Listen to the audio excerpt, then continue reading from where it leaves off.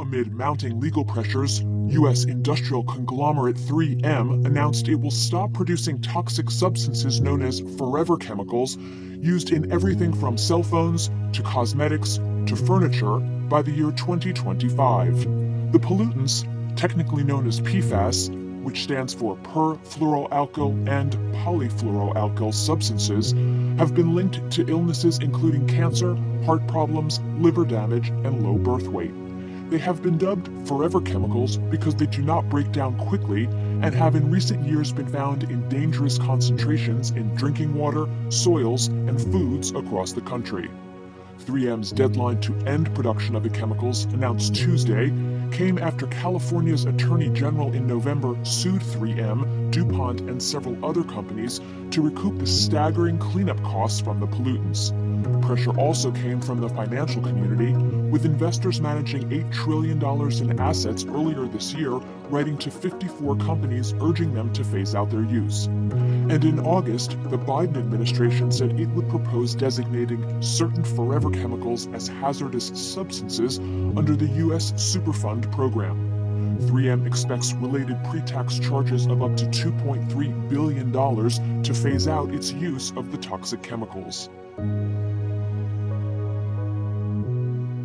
It's Machine Kills. Hello, comrades. It's episode 260 of This Machine Kills. It's your premium episode for this week. I'm Jathan, joined by Ed and producer Jeremy, as always.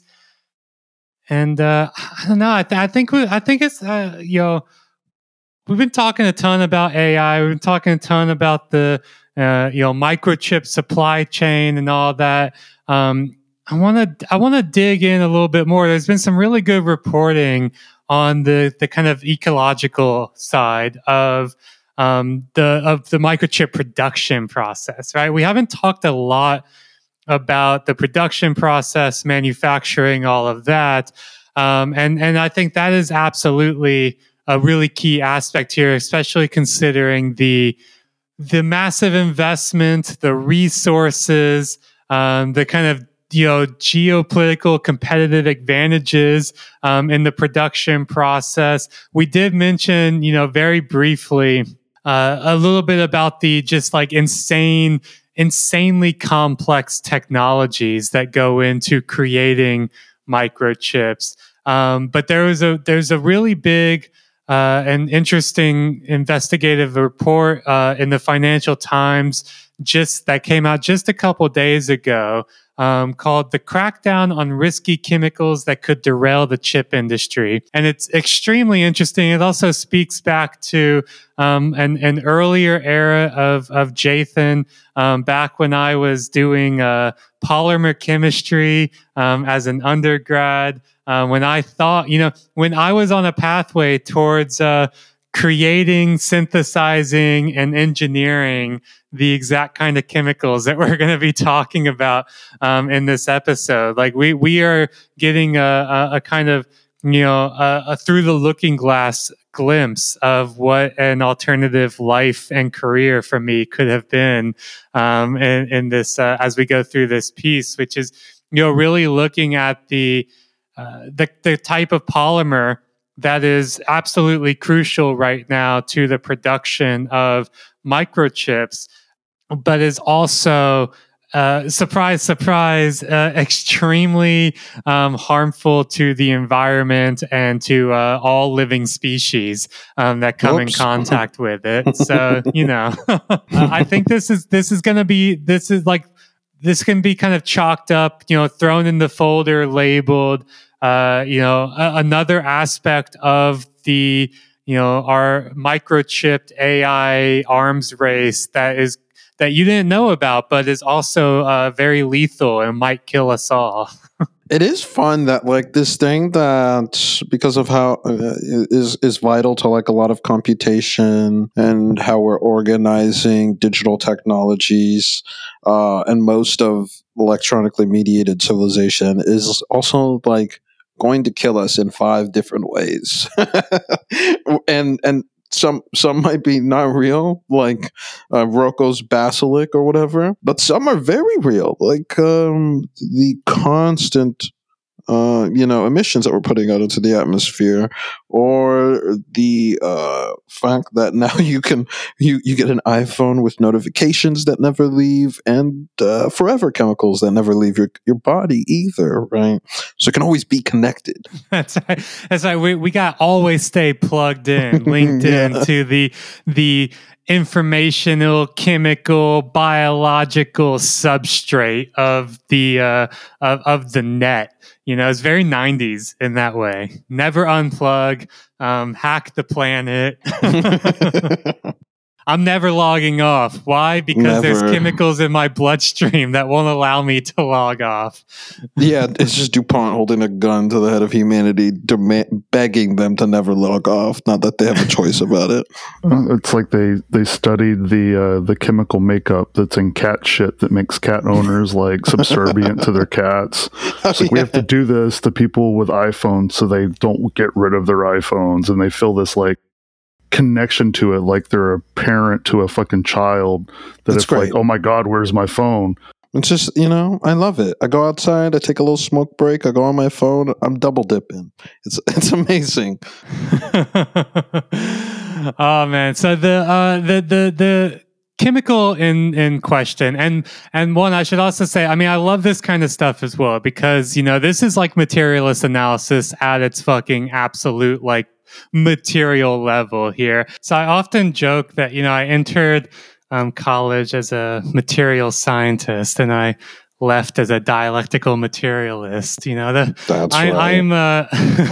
I'm the one who the right wing, is scared of, right? Like literally being made into a Marxist at college, but not because of any of my professors, though. Strangely enough, I was the only Marxist in my department, and so.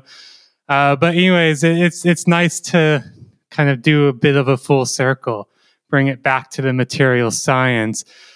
And think about it in terms of the kind of the political economy, but also the political ecology of these technologies, right? That as you said, Ed, they're just they're everywhere, right? Like it is truly just like put a microchip in it, but like we don't think about the cost of this extreme proliferation of microchips in everything for nonsensical reasons as well, right? Like your coffee maker, your toothbrush, like these things don't need microchips. In fact, many things that have them don't need them, right? Like there's all these externalities that we don't think about. The fact that like these microchips are around forever because they are made using chemicals that are called forever chemicals because they just do not break down ever, right? And they just become part of the environment, part of our bloodstreams, like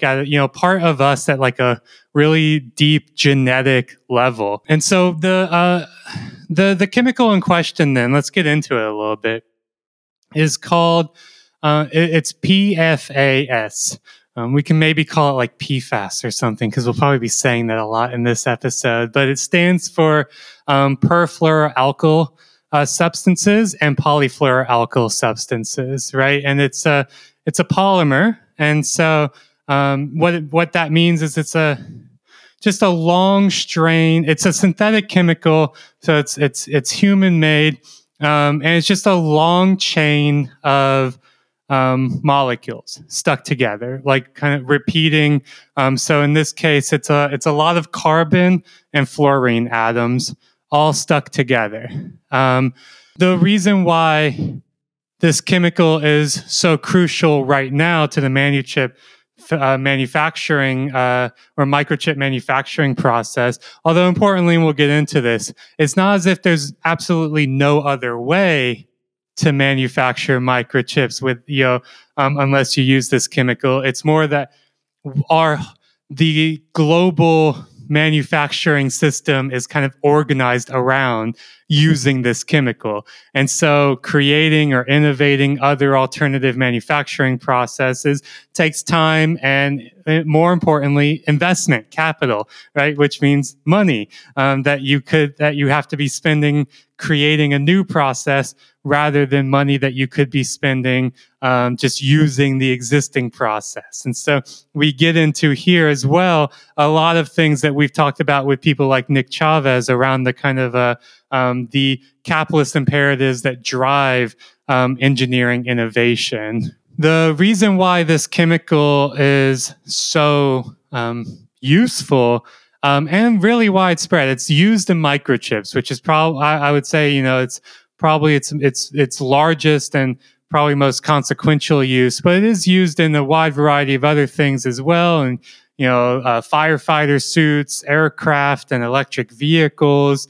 And it's used in these wide variety of places because the structure of the polymer is such that it is extremely strong, it's long lasting, and it's very, very resistant to heat, physical force, and other chemicals, right? And so that is why it's a forever chemical, because it is designed and created to not break down, to be resistant to any other force that could destroy it or break it down, to be a kind of a forever chemical, but also to be this kind of invincible chemical as well. And so that durability means that it decays extremely slowly and thus remains in the environment for very long periods of time.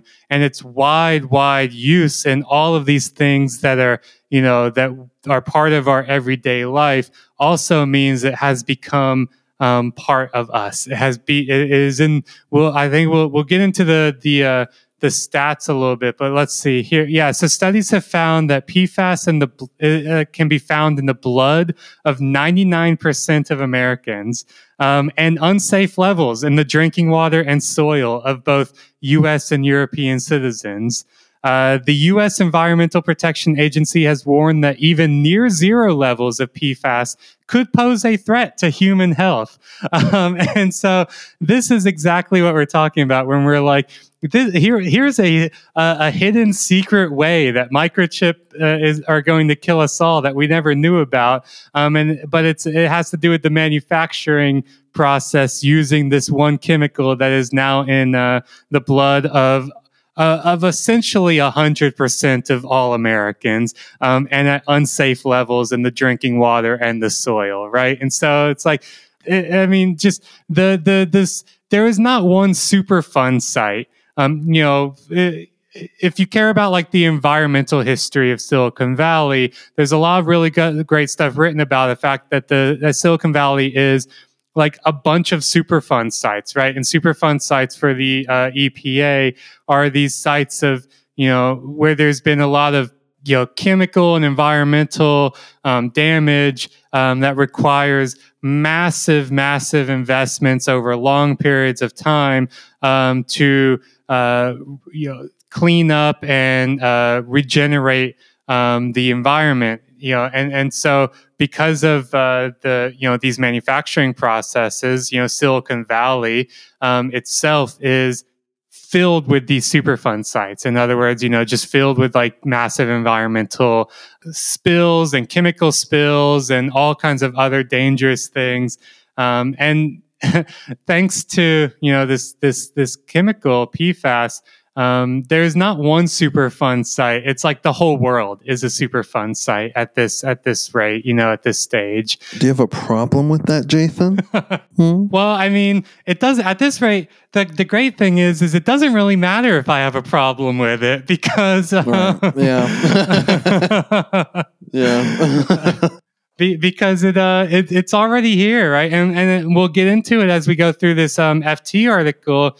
But it's a little bit of Johnny come lately to this as well in terms of like recognizing this problem. You've got some of the big manufacturers like 3M announcing that they're going to halt PFAS production by 2025, but a lot of other leading industrial companies are actively opposed to this, right? Because of because of what I mentioned before around it costs money and time and investment, and there's a lot of uncertainty and stuff around creating an alternative process, and also it's these a lot of stuff is tied to the continual and increased production of microchips, right? That's what the whole fucking Biden industrial policy is largely around the creation of microchips and green tech as a domestic industry for the U.S. and in the way that that's done, that requires increased production and use of this chemical among the many other chemicals that are also really dangerous as well. Here we're just focusing on this one because it's so central, and it's becoming something of a topic of regulatory concern, especially in the EU, which tends to be ahead of the game when it comes to at least regulating the environmental or informational damage caused by these companies and their technologies. But even then, it's there's nothing certain in terms of what that will actually look like in practice, in part because the interests are so powerful and the kind of political economy of this chemical is so complex is maybe not the right word, but certainly obfuscated, right? There's a lot of interests that are pushing hard against any kind of serious consideration of not even banning it, just regulating its usage. It's one thing I'm also reading through this article, right, and a lot of it kind of talking through how like you said, the European Union.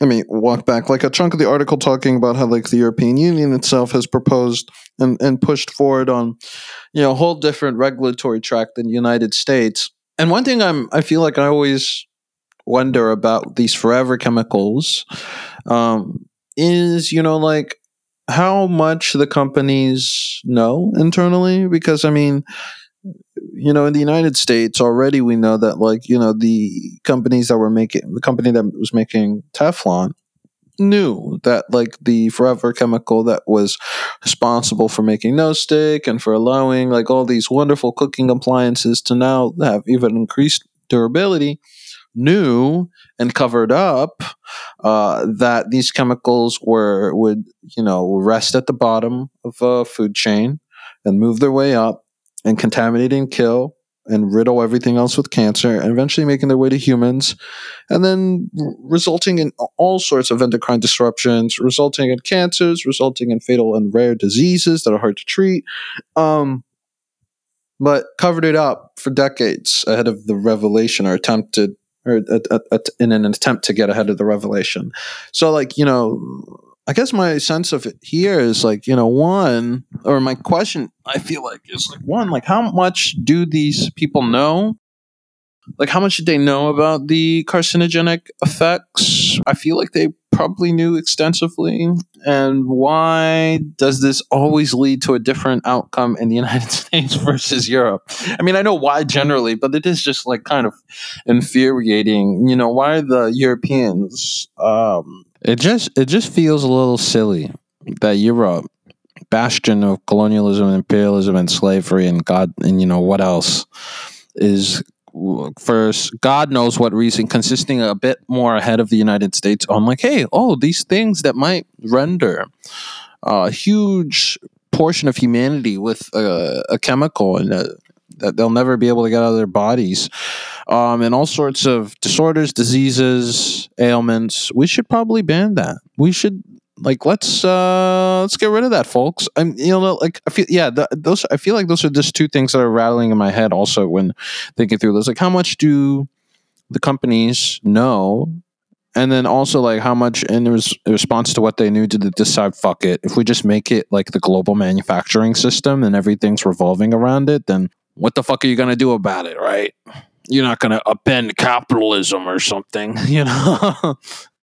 I mean, that's exactly what they fucking done with this as well. That's like, and that is that's the full court press against any kind of regulation is absolutely focused on this idea that actually this chemical is extremely crucial. It's a keystone to our entire economy. And your EU, Europe, you're heavily subsidizing these manufacturing ambitions in Europe to, with the goal of snaring 20% of the global chip market by 2030, and with that the production of things like electric vehicles and every other heavy industries. Well, you know what? All of that revolves around the use of this chemical PFAS, right? Like, and so they are absolutely pitting these economic interest against environmental interest, right? And like that's just the story of capitalism right there for sure. But like it really feels like this is a particularly pointy end of that stick here, where the EU has also kind of put itself between a rock and a hard place where, the only reason the EU is able to do stuff like this or even like consider it, right? And like, to be sure as well, the, PFAS is like a whole class of chemicals, right? And it's a class of like 10,000 chemicals, which is why it's also like so there's like 10,000 forever chemicals. It's not just one. And that's why they're so widely used throughout consumer goods and heavy industry and everything. When the EU began public consultation on proposals to ban this class of 10,000 chemicals, just a couple months ago in March, this would be, they wanted to do it with a 13.5 year quote unquote transition period for the chip industry. So again, they're trying to like reach these compromise points where they're like, all right, what if we give you guys 14 years to transition away from using these insanely dangerous forever chemicals? Could you do that? Could you do that? No. And the industry's response is, fuck you. Yeah, fuck off. No, it's like that little clip in Secession where Logan's like, why don't you take your library card and fuck off? Exactly.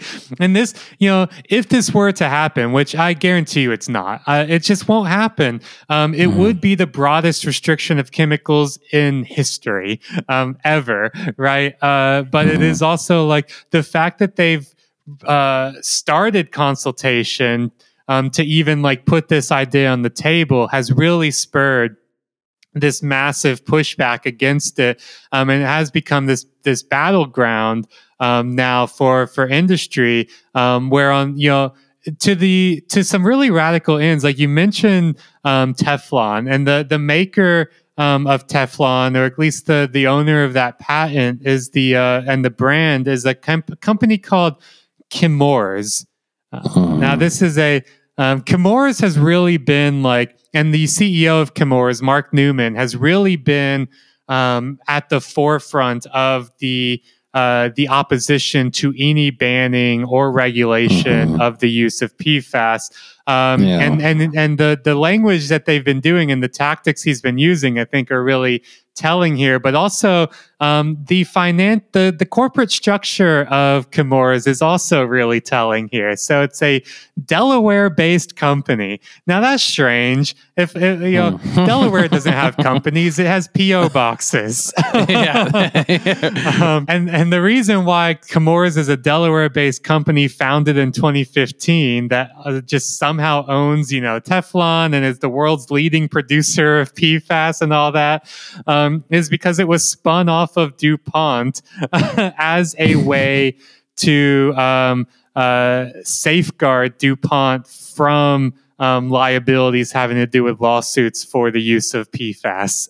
And so Chemours is just like a big what front. Our friends at Johnson & Johnson did when they put literal poison in baby powder and then spun off or tried to spin off a company so that they could have the lawsuits go through that. Kind of like what our friends at the can I forget these devils' names? Oh my god. I'll jump in while you remember that. I mean, that's exactly right. And Johnson did do that. And so that almost $9 billion settlement that they reached for cancer in the baby powder is running through a subsidiary of Johnson & Johnson, which filed for bankruptcy in order to... And then Purdue also did that same shit, right? The opioid company also tried to say, hey, listen, guys, yeah, we got a lot of people addicted to opiates, but that's the royal we. We didn't do that. That was actually our subsidiary that we just spun off last year, and so you're gonna have to take the claims to them, and I don't know if they have enough money. Yeah. To take they care filed of for you guys. Bankruptcy. Sorry. I guess they're going to have to go into collections for that. Yeah. It sounds like you guys are... You hear that? It sounds like you guys are fucked. It's a tried and true tactic. Yeah, it actually has a name. It's called the Texas two-step because it's great. It has to do with Texas bankruptcy law. And so so thank you, Texas, again. Shout out to Texas. Yeah. And so it's this Texas two-step. And that's exactly what Chemours is, right? Like Chemours has all the ownership over the Teflon brand. It is the largest manufacturer of PFAS and all that, which is a way of saying DuPont is washing its hands of anything. And so, and these companies that have been, that manufacture and use PFAS have been subjected to thousands of lawsuits, over the usage of this. So again, this is not something secret in the sense that no one knows this is happening or no one knows it's dangerous. It's just secret in the sense that no one talks about it as a part of the microchip manufacturing, or no one talks about it as a consequence of the the kind of digital technology revolution and the fucking Internet of Things and all of that shit, right? Like no one talks about it as a absolutely crucial part of that. But this guy Newman who is the CEO of Chemours. Perfect. He's really going hard against any kind of ban or regulation of PFAS. And so he's made some comments. I'm quoting from the Financial Times here again, where he says, quote, "The race to decarbonize through hydrogen is going to be thwarted if the EU decided to ban a class of high-performance, long-lasting fluoropolymers known as PFAS. You can't have electric vehicles without fluoropolymers. You can't have semiconductors," Newman said. So here's one thing. They're arguing that if you want to fight climate change and transition to a green economy, you need these forever chemicals. So it really is this look, do you want to be stabbed to death or shot to death? You have to choose. You have to choose which one you want, do you want it to be like a sudden death or like a long agonizing death? Like you got to choose one. And then, Newman goes on to say as well, and to be sure, these synthetic chemicals, as we mentioned, it's not only Teflon, it's not only the nonstick cookware, it's in textiles, it's in batteries, it's in smartphones, it's in vehicles. This stuff is extremely resistant to water, oil, temperature, and corrosion. And so that's one reason why they are so useful for green technologies. I don't want to deny the fact that they are extremely useful. They have high utility for the manufacturing process of a wide range of goods and advanced technological processes. But it really is this thing that there's been no real serious consideration of the trade-offs here. The fact that because the molecules don't break down easily, because they accumulate over time in humans and the environment, a lot of studies have linked several variants of the PFAS chemical to things like slow fetal and baby growth, kidney cancer, among a lot of other health problems. And as I mentioned again, it's been found in the blood of 99% of Americans. So it's not like you don't have it. It's more like, to what degree do you have it, and when is it going to start causing serious effects? But Newman has gone on to say as well, and this is that, Europe has put itself between a rock and a hard place between environmental protection and economic growth here. And Newman has said, quote, "It's really amazing to me that we would think of walking away from such a group of chemistries that enables the green economy. Such a decision would direct investment out of the European bloc and deindustrialize Europe." So, I mean, he's using some really serious language here, being like, if we don't use this chemical, that, by the way, my company is one of the largest manufacturers of in Right. the world, then all of Europe is going to become a deindustrialized, backward country. The audacity, it's really something else. It's also really funny because it's like Newman is also like, yeah, this would be bad, but also like it's unenforceable. Like, him trying to suggest that it would be unenforceable is like, okay, well, it doesn't even matter. Like, they can pass their little laws, we'll appeal them, and if we don't successfully appeal them, we'll just violate them. What are they going to do? I love his quote here. "Are you going to take apart everything at the border and look for fluoropolymer?" He thinks. I mean, he's not. He doesn't think this, but he's acting as if he thinks that that's how bans of substances work. Like this. That's also really funny. I love that energy. I love it. He's like truly just pretending like there's no possible way to figure out how much anything is contaminated with these forever chemicals. And, it's a good playbook.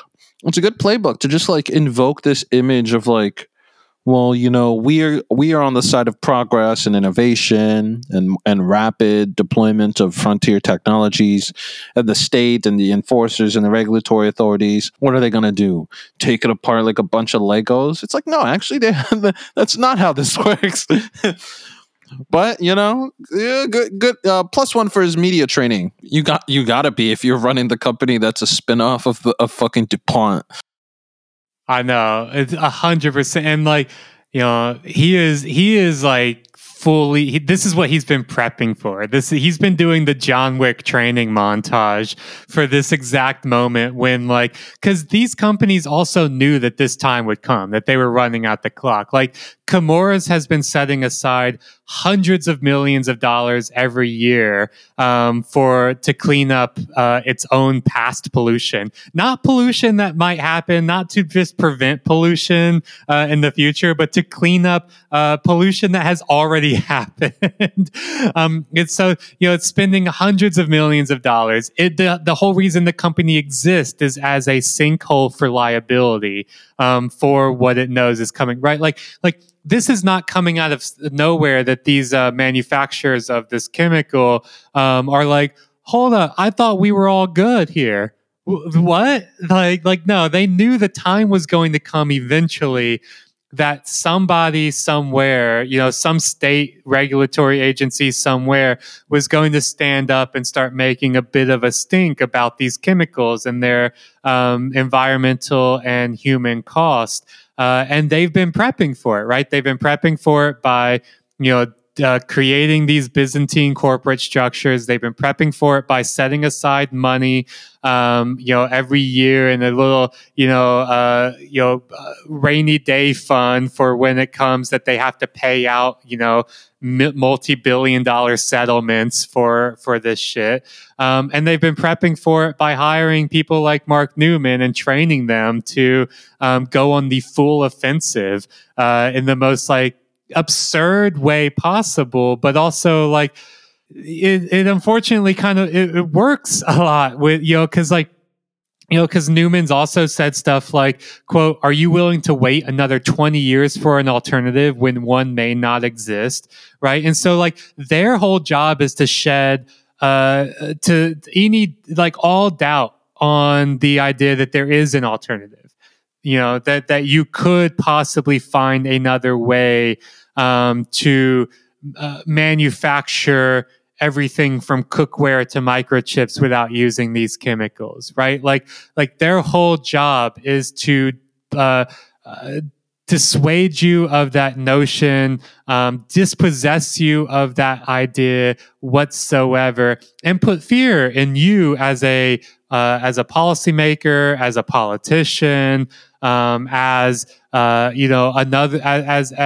business people and executives at industries that are second, like tangentially or indirectly or directly related to the manufacture of this chemical. Like the idea is to put fear in all of these people that a ban or even just regulation of this chemical marks death for the economy, which speaks because what do we know is prioritized above all else, above the environment, above human health, above any other value? The economy. We know this. We know this from COVID, right? Sorry, Grandma. Sorry, Grandpa. Y'all gotta die so the economy can keep rolling. Now it's like, sorry, whole swaths of the population, y'all gotta die so we can keep making microchips for your toothbrushes. I mean, listen, I think we have a death machine, and it's like we all understand. It's very clear. A good amount of the population needs to die every year. Sometimes it doesn't matter who, but a lot of times it does matter who. And if you do your part and you roll over and you let it crush you, and you smile and you grin and you bear it, or even if you scream and yell and complain about it, someday, somehow, your great grandchildren's overseers will be immortal. And that's just how the cookie crumbles, man. That's what we're fighting for, right?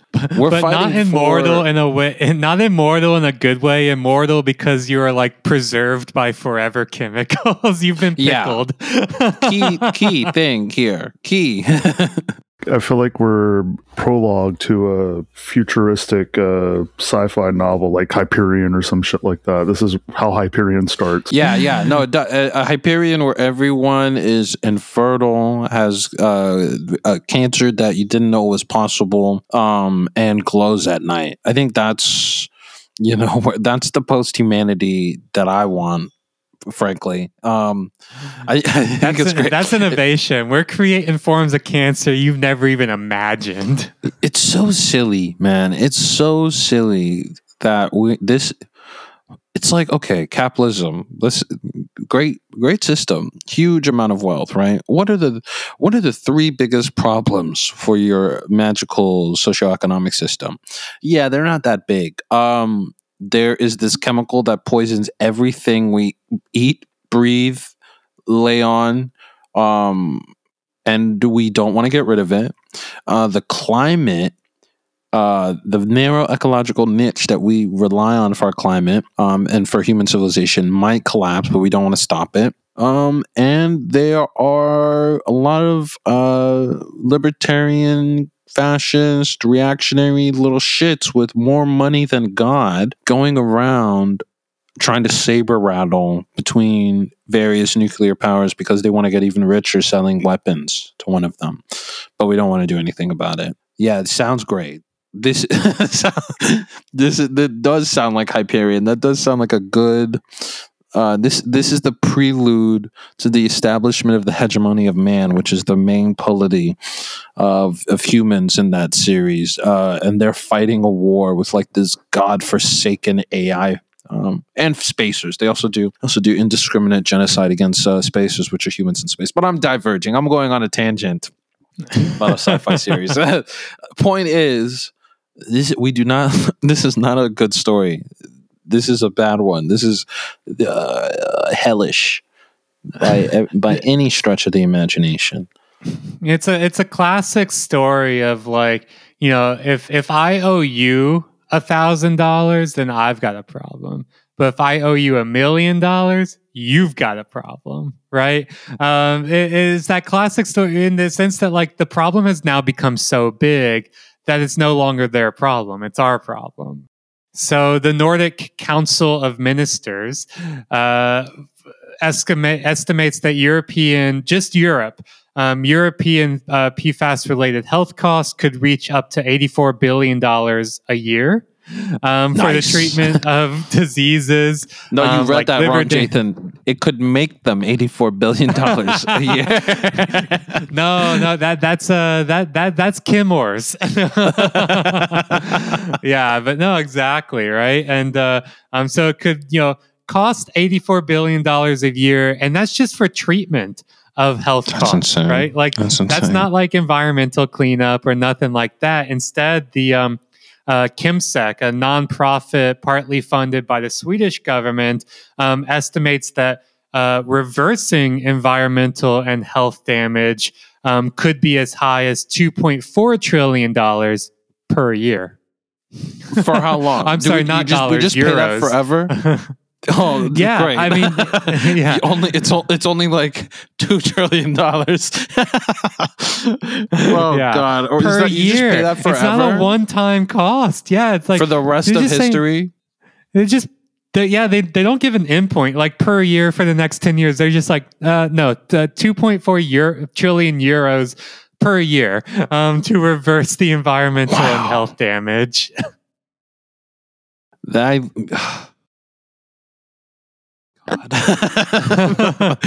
Oh my God.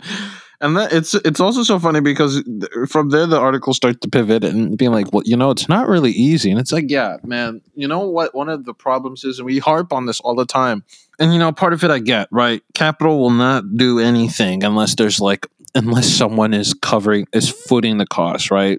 Part of the reason why we're in hell right now is because there's almost no administrative capacity to really do the sort of green transition we need to. So we have to create a Goldberg machine of carrots and sticks and marbles and comical things to drop on private capital to drag it along to like reduce emissions by 3% a year or some bullshit. And I understand that, it's hard, but it's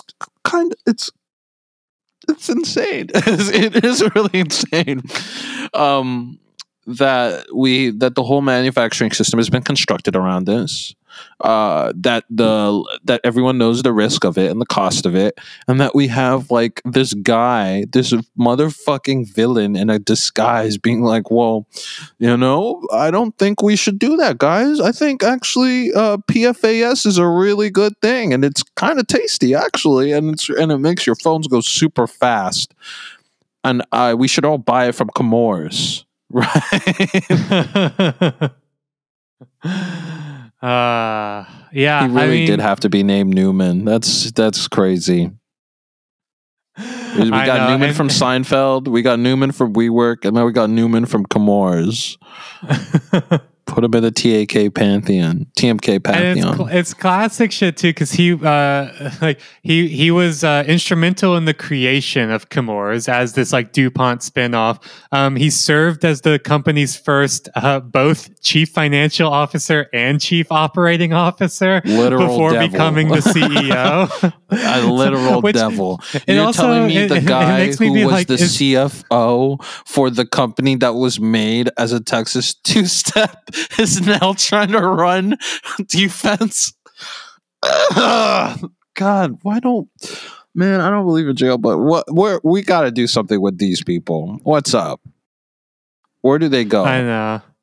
It does give this idea that Chemours is actually just like Mark Newman in corporate disguise, because he's like he's had 3 top C-level jobs at this company since its creation. He helped create it. Like, bro, it's like 100 people who kind of look like him in different articles of clothing make up every Zoom call.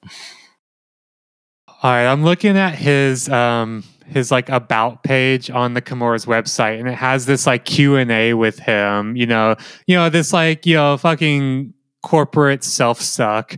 How did you get to be so awesome? Well, you see, I'm a very serious person. But this is good. This is good.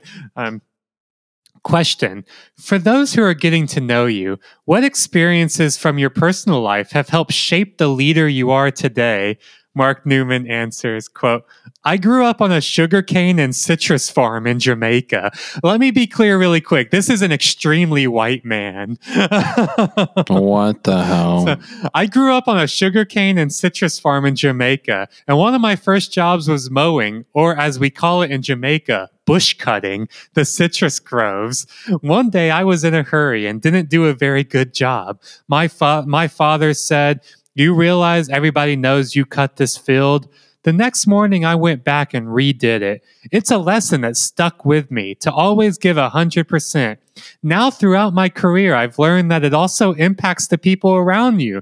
And if you give everything your all, it empowers others to do the same as a leader, as a peer, or even a friend.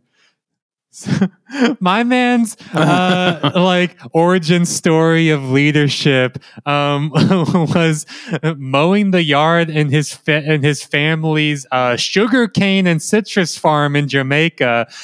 We used to call those plantations. Yeah. His family's sugarcane plantation in Jamaica. Bro, you didn't have to tell people that. That was an unforced error. No one made you tell us that you grew up on a sugarcane plantation in Jamaica. Guys, all this talk of regulation reminds me of when Fidel Castro took over my family's farms.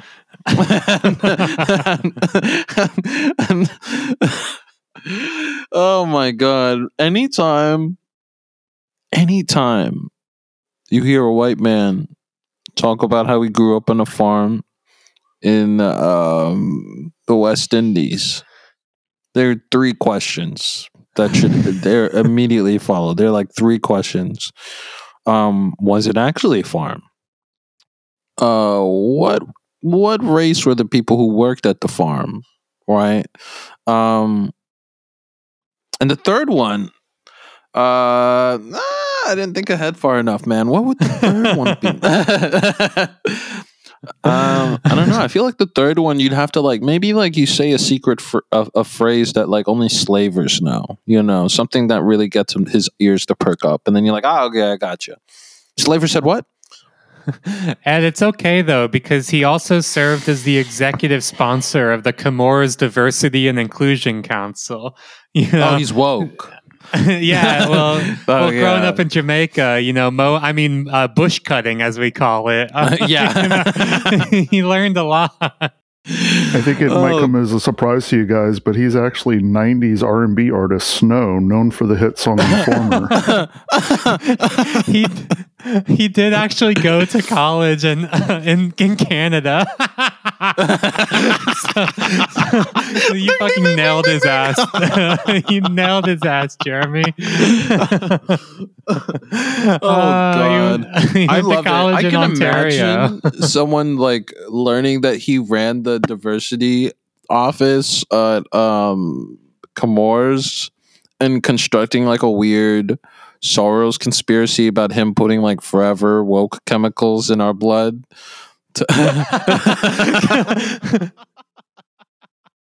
Oh shit! You can almost hear it. You can almost hear the rant. You should just really lean into it and do the Alex Jones and listen. Ladies and gentlemen, they're literally putting chemicals in the water that will last forever. And get this, the chief executive, he made Teflon.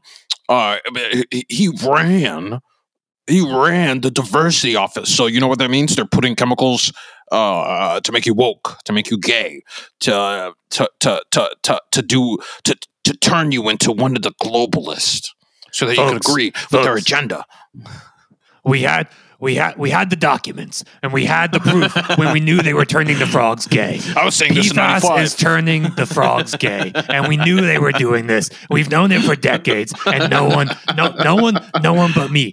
but me would stand up and say anything about it. And now, Mark Newman, this Jamaican-born woke CEO, he's trying to turn everybody gay. He's turning us gay with the Teflon. He wants with the to be Jamaican. microchips. They're putting microchips in our bloodstream, folks. They're putting microchips in our bloodstream, and they will last forever. They will never go away. We will They're be using a gay biotag. forever. PFAS is a biotag. It's the mark of the beast. And there, if you had Jordan Peterson interject a little bit into the conversation, I recently became aware that this gentleman who is the CEO of this PFAS company that is emasculating men all over the world, taking away their manhood. He was a rap artist in the 90s who went by the name Snow. Could you believe this? It's Jordan Peterson, but instead of saying clean up your room, he's like, I can't even do his voice, but he's like, clean up the Superfund. These I recently discovered the thing called Superfund sites. I thought they were parks for people to go and have fun. It turns out there's woke chemicals everywhere, making everybody woke, effeminizing men, and making women grow penises, which I don't like.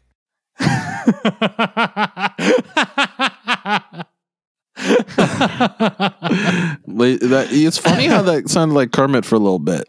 Well, it's because he does sound like Kermit. He does. No, every time I think about it, I'm like, wow, he actually really does sound like Kermit the Frog. He truly does.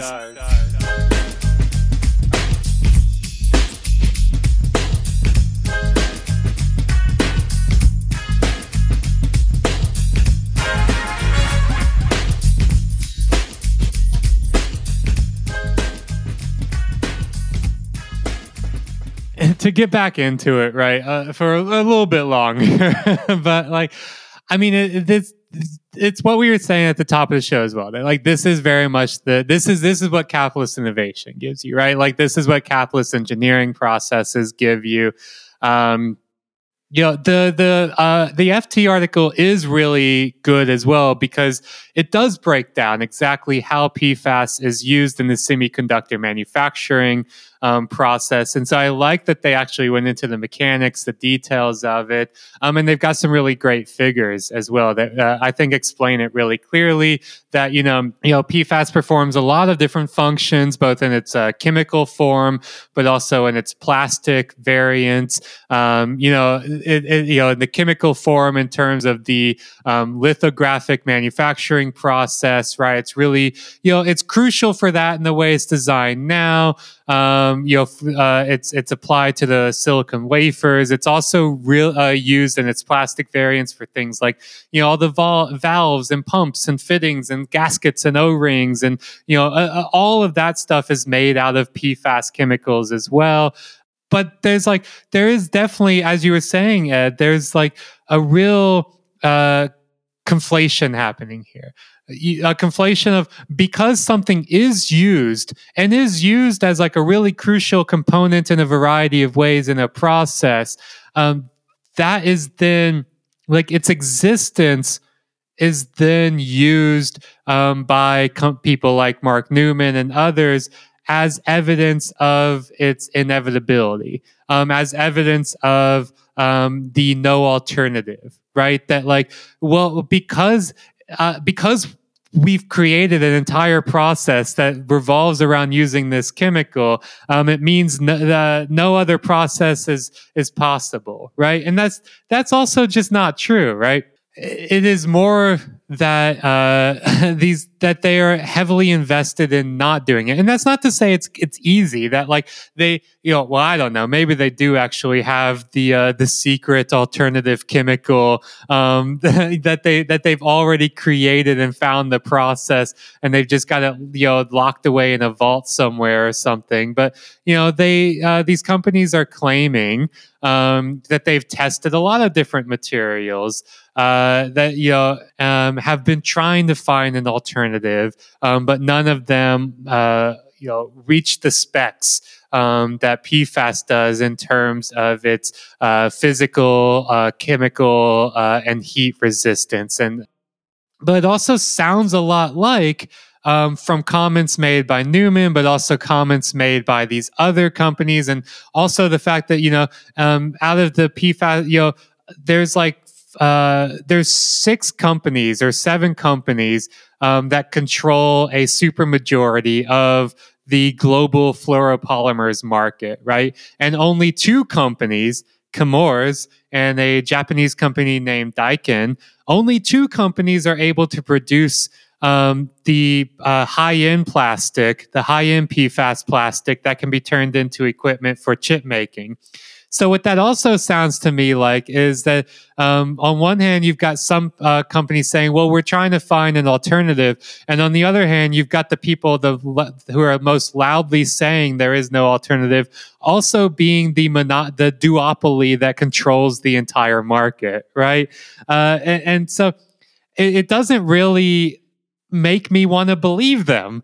I believe it's difficult, if anything, just because I have a little bit of background in polymer chemistry and chemical engineering, not a ton, just a little bit, but enough to be these processes are really hard, and it takes a lot of time and all of that. But I also don't want to believe them when they say there's no alternative. There's no way to do it. The entire green economy is going to tank. All of our, the digital economy, all of this stuff is going to deindustrialize unless we keep using this.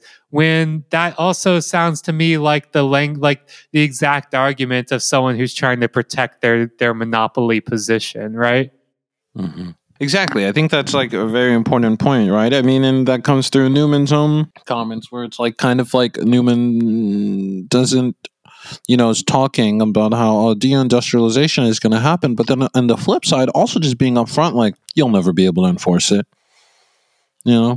And do whatever you guys want. We're going to do what we need to do, which is to ensure that global supply chain of electronics and high-end technologies rely on PFAS until we decide that we're going to cut out PFAS, Similar to every other commodity that we generate, which is also poisoning the planet and humanity. It's within the acceptable bounds of profit to keep destroying the basis for which we use to extract that profit and enjoy it. It doesn't really matter. We don't care. And they just don't. They just don't believe that they care anyway either, They care to the degree which profits can be impeded, but like we talked before, administrative status withered. We've been insistent on and kind of come to rely on private-public partnerships.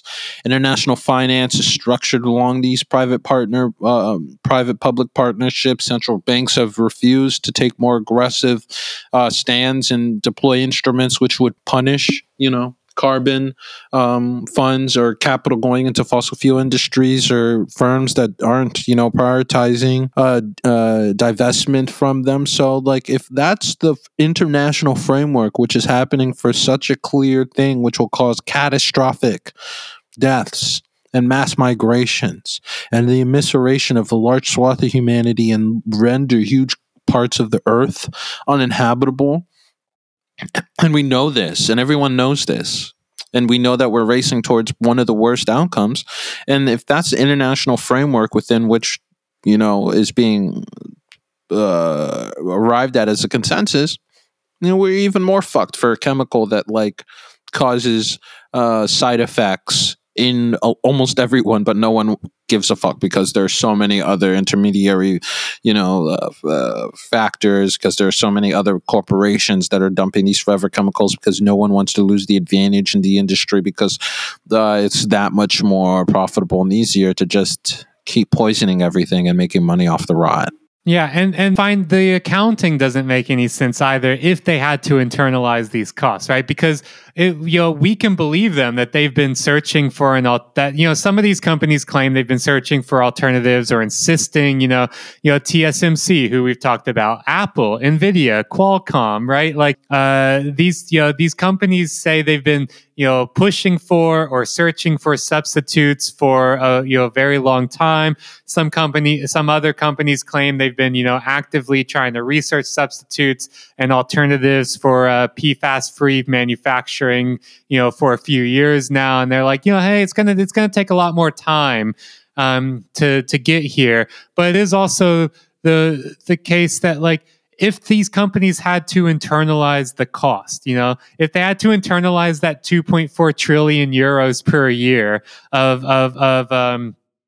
cost to reverse damage, right? If they had to internalize all of that, well, suddenly I feel like we would get some alternatives real quick, because the accounting would make sense for them. But this is the definition of externality, right? Like, they're like, we get all the profits and we also don't have to bear any of the cost that come from pumping these forever chemicals into the environment and into every living thing on Earth, right? Innovation is this, like, it's set up as just this, as you put it very nicely, this Rube Goldberg device of carrots and sticks and marbles and pulleys and levers and stuff. And it's just like, if you want innovation for good, well, you have to create this extremely complex system of incentives to get people to do it. Otherwise, sorry, no can do.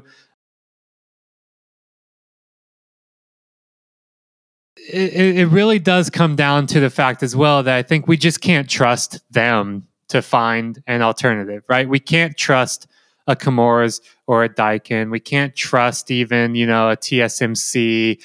We can't trust these companies to find an alternative. They have far too much invested in the existing processes to actually find and implement alternatives. They are far too aggressively opposed to regulation or banning, they're showing their hand. They are not interested in finding an alternative, right? Which means that we can't trust them, right? Like, we have to, like, the only thing that can really be done, it seems like, is to step in and take over, right? And force an alternative, right? Not incentivize, but force an alternative.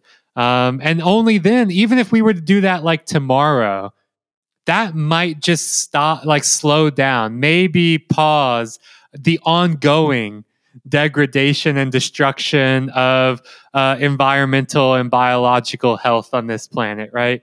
It's not going to clean up the stuff that's already happened. It really does feel like it's yet another one of these, like, climate change moments, right? Where it's like, we can see the problem, we can see its consequences, we can see the trajectory that we are hurtling along. We can also see what needs to be done. And yet everybody is standing around with their thumb up their ass being like, oh, I don't know, who's going to go first? It's don't inspire confidence, Ed. Don't inspire confidence. Yeah. DuPont's old slogan used to be better living through chemistry. And thanks to Chemours, we've now got better death through chemistry as well. Yeah. Oh, god damn. Maybe we need to do a happy episode after this one. I kind of liked our Alex Jones, Jordan Peterson bit. That was nice break. That was good. That was good. Hey guys. What's green and smells like pork? My dick. Oh, yeah. Jordan, I thought you only ate beef. Everybody has to have their secrets. All right, I think that's the note to go out on. Yeah. Next time, we'll talk about all the other things we wanted to talk about this episode. All right, folks. Thank you for listening to This Machine Kills. Your support is appreciated as always. We need you. We need you as in the TMK army. You need to help us support and fight these woke chemicals that are in our bloodstream. We need to make sure that the Luddites are in control. I'm getting word now. The Luddites are in control. The Luddites are in control. They're storming the Capitol. They're storming the Capitol. Yeah, I'm storming Capitol, all right.